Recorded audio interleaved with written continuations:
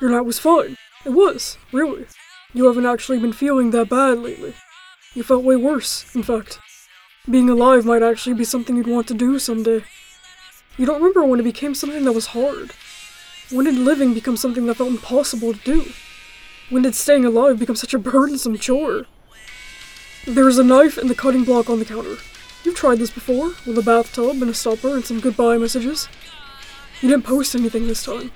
It didn't even cross your mind as something to do, which is a worse sign than most people think it is. People with attachments leave letters. You didn't leave anything. You pick up the knife. How is this supposed to go, again? It's not exactly a razor, although you sharpened it a while ago. You're standing there in the middle of your kitchen holding a knife you've used to cut up chicken breasts and steak cutlets, and on one occasion almost took your finger off by breaking up frozen potatoes. Isn't your hand supposed to be shaking for this? It is 2 a.m. with no lights on. Your parents are 2 rooms away, fast asleep with the dogs in the bed. A car speeds down the street outside. It is the middle of the night. You're standing there with the knife pressed to your skin, and you have left no letters, and you have no future, and you have no worth. You put the knife back into the block. You go to your room, and you sit on your bed, and you take your earbuds out. And you left the hardest you have in a while.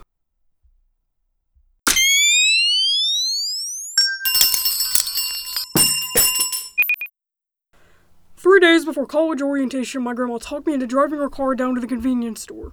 She yelled at me to turn too early. I had never driven a car that big. I had no idea what I was doing. My dudes, I am a hazard to the entire road and should never be trusted with a giant metal hamster ball, or a moped, or a bicycle. My God, never trust me with a bicycle!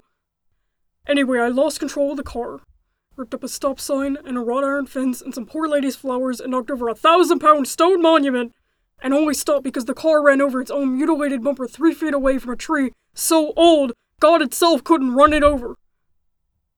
Too long, didn't listen, I almost killed us. I was so busy sitting there in the driver's seat, numb to the world, trying to process that I ran over a marble dedication to a fallen soldier, that I didn't realize until hours later that we'd almost died. Relief, euphoria, terror, dread, intense guilt because I destroyed thousands of dollars worth of property, including my grandparents' car. Whiplash.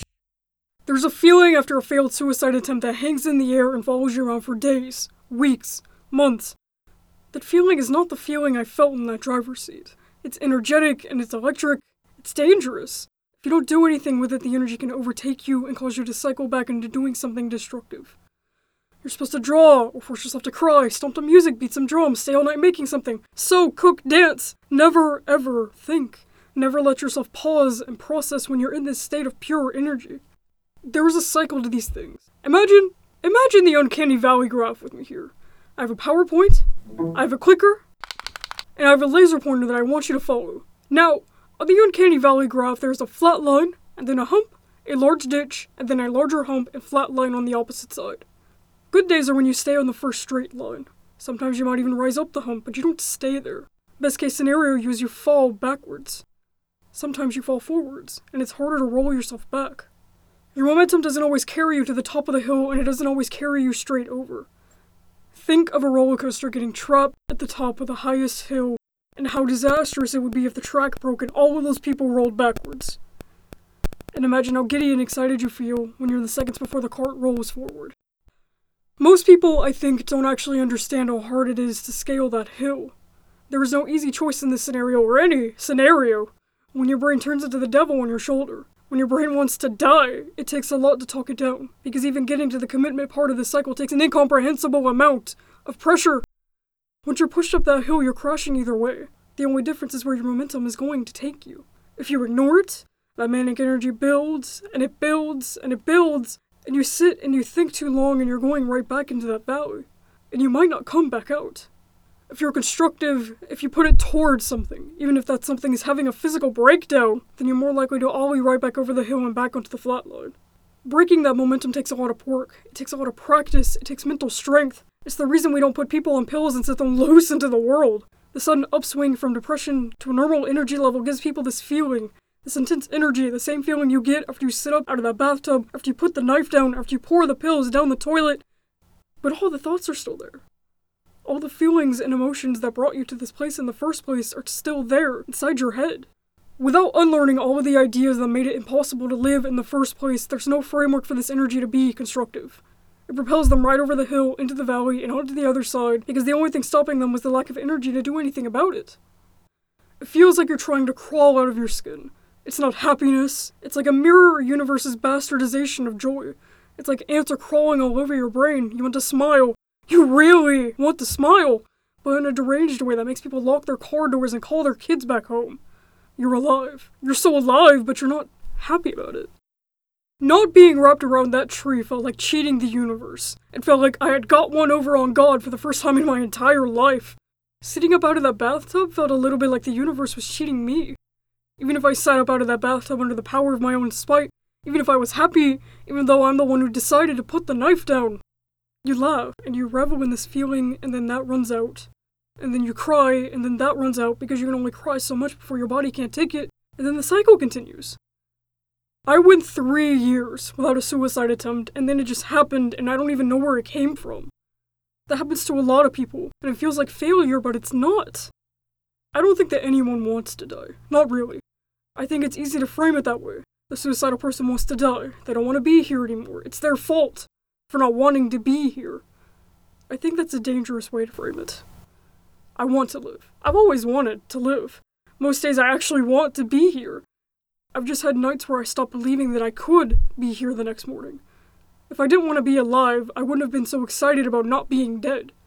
I am a stubborn, bull-headed asshole.